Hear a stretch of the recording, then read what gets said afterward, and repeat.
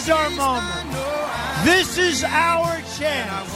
This is our opportunity to recapture our dynasty like never before. Fellow Americans, you're listening to Rose Unplugged. Joining me is my buddy, I love this guy, senior economic contributor at FreedomWorks, economics analyst at CNN, and associate opinion editor at the Washington Times. Boy, oh boy. He served as economic advisor, by the way, for the campaign for Trump for 2016, and we may be hearing a lot more about Stephen Moore in the coming days. Stephen, how are you? Hi, Rose. I'm great. I still have the goosebumps from the call that I got from the president last week. I'm so honored by this. That's why we have you on. Yeah, we want you to announce it, because in case any of my audience didn't pick up on this, I wanted you on today so you could talk about that phone call. Tell us all about it from the very beginning when you picked up the phone. Well, by the way, Rose, from now on, you're going to have to call me Governor Moore, okay? There you go, Governor. But look, I think it was just about exactly a week ago, I could pick up the phone and, can you take a call? Is this Stephen Moore? I said, it is. Can you take a call from Air Force One? The president wants to talk to you. And, then I said, absolutely, I can take a call from Air Force One. And, the president came on a couple minutes later and said, Steve, you're just doing a great job. You've done so much, on the tax bill and all this. And he said, I just want to tell you, I want to nominate you to be a member of the Federal Reserve Board. And I literally almost fell off my chair when he said it. And it was just, an amazing thing. I mean, Rose, I'm a guy who was in the pokey group in the third grade. And don't tell any of my enemies that. They'll probably, because they've got their knives out for me. But, I just said, well, my gosh, really came out of left field. I wasn't expecting that. And, I said, well, of course, Mr. President, I'd be honored to serve.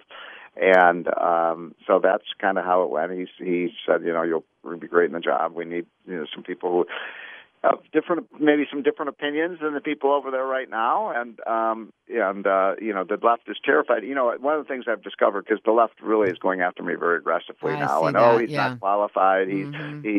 He's just going to be a Trump. They call me a quote. Here's what they're calling me: a quote, a Trump loyalist, unquote. I don't know how that's a sense. That's okay. I think you're a Trump loyalist. I am. Right? I'm proud to wear that. I'll wear that badge proudly. I am a Trump loyalist. I don't always agree with Donald Trump. I mean, I told the media, just because I'm work with the guy and I admire what he's done doesn't mean I agree with everything that he says. And, I've disagreed around some issues like steel tariffs and auto tariffs. But I said, look, you got to love the job this guy is doing on the economy. It's just phenomenal. And so, I have to go now through this. It's Senate confirmation, so I have to go through this brutal process of. By the way, it's a very big honor for me to be, but it's not. There are 7 people on the board. There's also 5 regional bank presidents. The chairman. Most people anybody who follows the Fed, and I know it's a very complicated, mysterious temple over there. But the chairman is the one who has all the power, right? So I'm not being appointed to be the chairman. But, you'd think from what the left is writing about me that this is going to be the end of civilization. Oh, my God. He is unorthodox. He is a Trump loyalist. He doesn't have a PhD from Harvard and blah, blah, blah. He can't possibly do this. So, and I was thinking about our previous conversation, Rose, when I was on your show a couple of weeks ago. We talked about this. The left loves to talk about diversity and tolerance, but the thing they cannot tolerate is diversity of opinion from what they believe. No, you're right. And so that's why they're so threatened by this. But I'm going to get through this. And, my wife is like, are you sure you want to do this? Because it's just, these people are savage. I mean, the things they're writing about me. He's a cheater. He's a liar. He's been wrong for 20 years. He blah, blah, blah. He beats his wife and blah, blah, blah. You could ask my wife about that, but, she might have a different opinion. But, I'm just exaggerating. But I don't know why people even want to go through this anymore. It's just become, I don't mind, Rose, having a disagreement with people about the positions, the economics. Okay, let's have that debate. But the personal assaults, don't you think they're just over the top? Well, look, for 20 years I've had assaults, and I know how you feel. But at the same time, you've been called, to a higher purpose, Stephen. you're out there. It's not by chance that you happen to be where you are right now. And you've earned it. You are one of the smartest guys I know.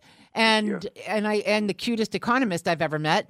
But honestly, you deserve this. And I think that I know that my audience agrees with that. I mean, just the number of people that show up whenever you say you're going to be in Pittsburgh. I mean, we get hundreds of people, and then we have to close off reservations. So, Stephen, I think that's kind of what's frightening them. Is yes, that they do it is. know that I, have opinions that can, persuade people, and they don't want people who can persuade people of the wrongness of their positions, whether it's socialism. I mean, have you heard of this new thing? I mean, this is how crazy the left has gotten. They're all touting this new, what they call modern monetary theory, MMT. You'll hear more about it in the weeks and months to come. And what I'm not making this up, Rose. I promise I'm not making this up. What they're saying is that, as long as interest rates remain low, the government can just keep borrowing and borrowing and borrowing and borrowing and spending and spending and spending and spending, and everything will just be okay. And I'm like, really? Have you ever looked what happened in Uruguay, Argentina, Zimbabwe, all these other countries? I mean, show me any country where the borrow and spend model has ever worked out well. It's like jumping out a window, from 101st floor of a building and, falling past the 7th floor, and people, how's it going? So far, it's going pretty well, until you hit the ground. And, that is a story that never ends well. And yet this is the stuff that they're peddling. And, believe me, I'm not going to be touting that kind of nonsense. I mean, it's a recipe for bankruptcy and financial disaster. And incidentally, any half-sane person, any household, any, person who's listening to the show who runs the family finances, or any businessman or woman knows you can't just keep borrowing money. Just give the credit card and just keep bringing up the debt. Everyone knows. The only people who actually believe that you can do that is PhD economists. Well, here's the thing. You That's have to have a PhD in economics to believe something that's stupid. Yeah. Wow. Well, here's the thing, Stephen. President Trump knows exactly what he's doing by nominating you, and a lot of people have said so because he has been frustrated with the Fed's interest rate policy, and a lot of us are, and rightly so. So you hold your own. Let me explain, by the way, if I may, why the Fed has been wrong. Go back to the summer of last year, and we had 4%. We reached 4% economic growth, something no liberal thought was possible. 4% growth with full employment, rising wages, and no inflation. It was like the most beautiful picture ever, right? You can't have an economy that is that good, and see anything wrong with it. And yet that's when the Fed started raising interest rates. And Trump, blew a gasket, as well he should have. He's like, why? There's no inflation out there. Why are you raising interest rates? And that has taken a little bit of the wind out of the sails. We're probably only going to get 1.5% growth in the first quarter. That's way down from 4%. And I think it's primarily because of the Fed, sucking the oxygen out of the economy. So we can't allow that to happen. We got to stay on the 3 to 4% growth path with no inflation, stable prices, and high wages. That's what I'm for. I've had 100, calls from New York Times, Wall Street Journal. I keep saying, I'm a growth hawk. I want the economy to grow. I want people to do better. That's what Trump wants. And somehow that's controversial. Not with a lot of people. I mean, even Fox News, when they covered your nomination, they said that this is going to score points with Trump supporters. It does, and it will. We feel confident knowing that you'll be there. I mean, Stephen, this is, I think it's fabulous. I think it's fantastic, and I think he really made a smart move here. Congratulations to you, and be encouraged. I'm excited. I'm really excited, and it'll be a totally different experience, being over there. And I think my goal is to try to persuade the chairman that, this is the way you do it. And if you follow this path, because look, Chairman Powell wants to be a success.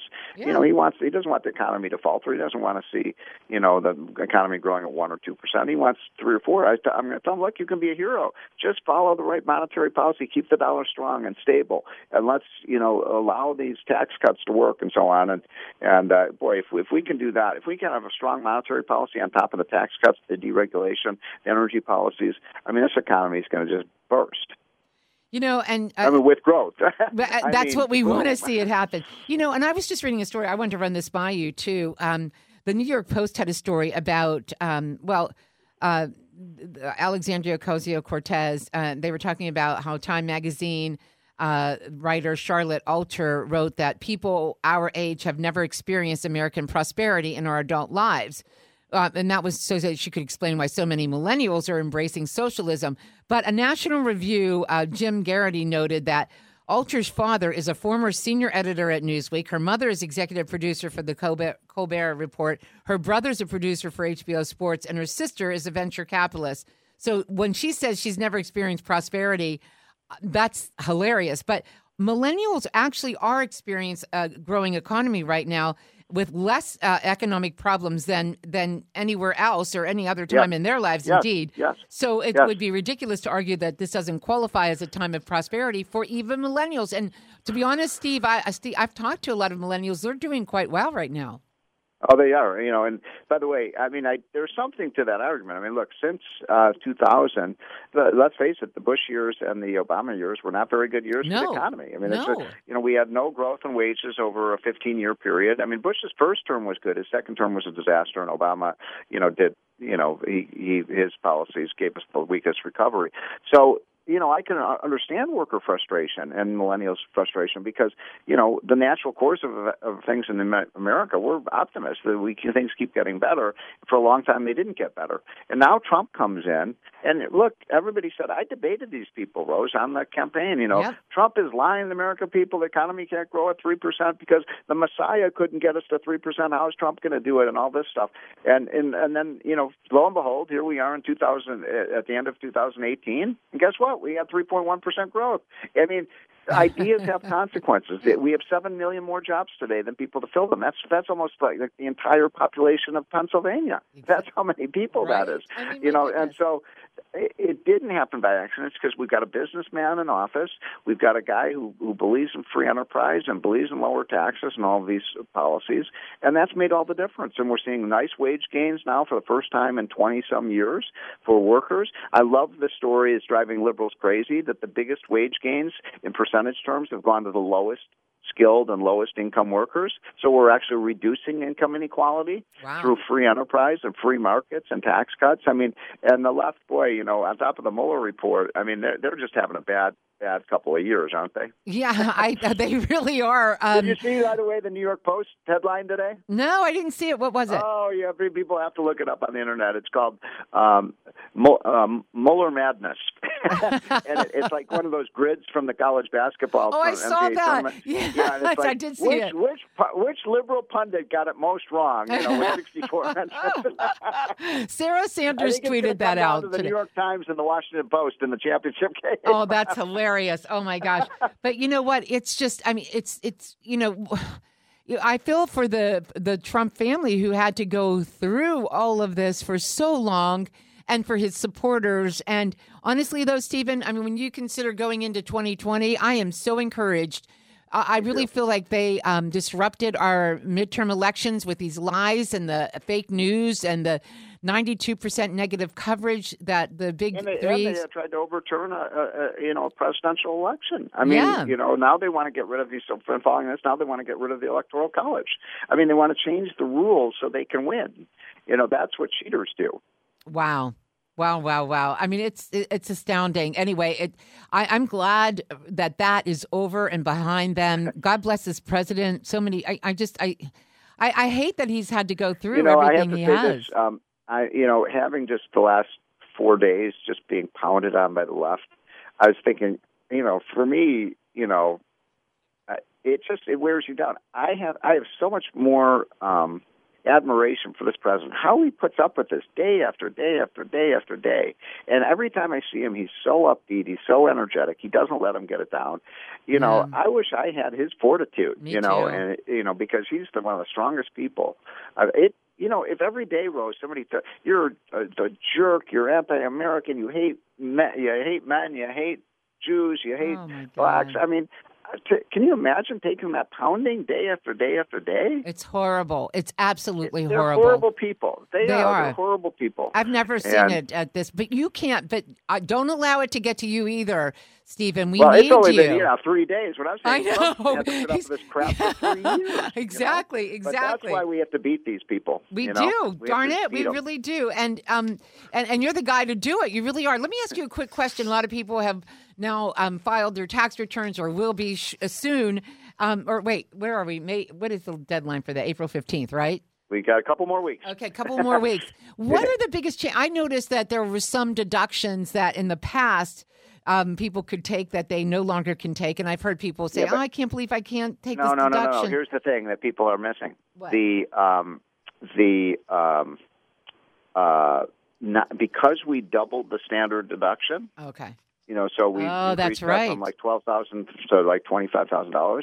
The vast majority of people will no longer have to itemize deductions. So it doesn't matter about the deductions anymore because you just check off the box. You get your first if you're a married couple, you get your first $25,000 of income tax. We did that to simplify the thing so people didn't have to worry about deductions. So the only people who have to worry about deductions now are upper middle income and high income, very high income people. And that's why if I had my druthers, I'd go to a flat tax and just get rid of all the deductions and get the rates as low as possible. Agreed. But I just want to assure people, if you're an average income American, I'm going to widely say that's anyone between an income of about $45,000 to $100,000 a year, you're going to be getting about a $2,000 to $3,000 tax cut. And depending on how many kids you have and things like that. So, people complain, well, I didn't get this deduction. Yeah, but you're getting all these other tax reductions that are lowering your overall tax bill. Throughout the year. Yeah. And that's the thing to keep in mind.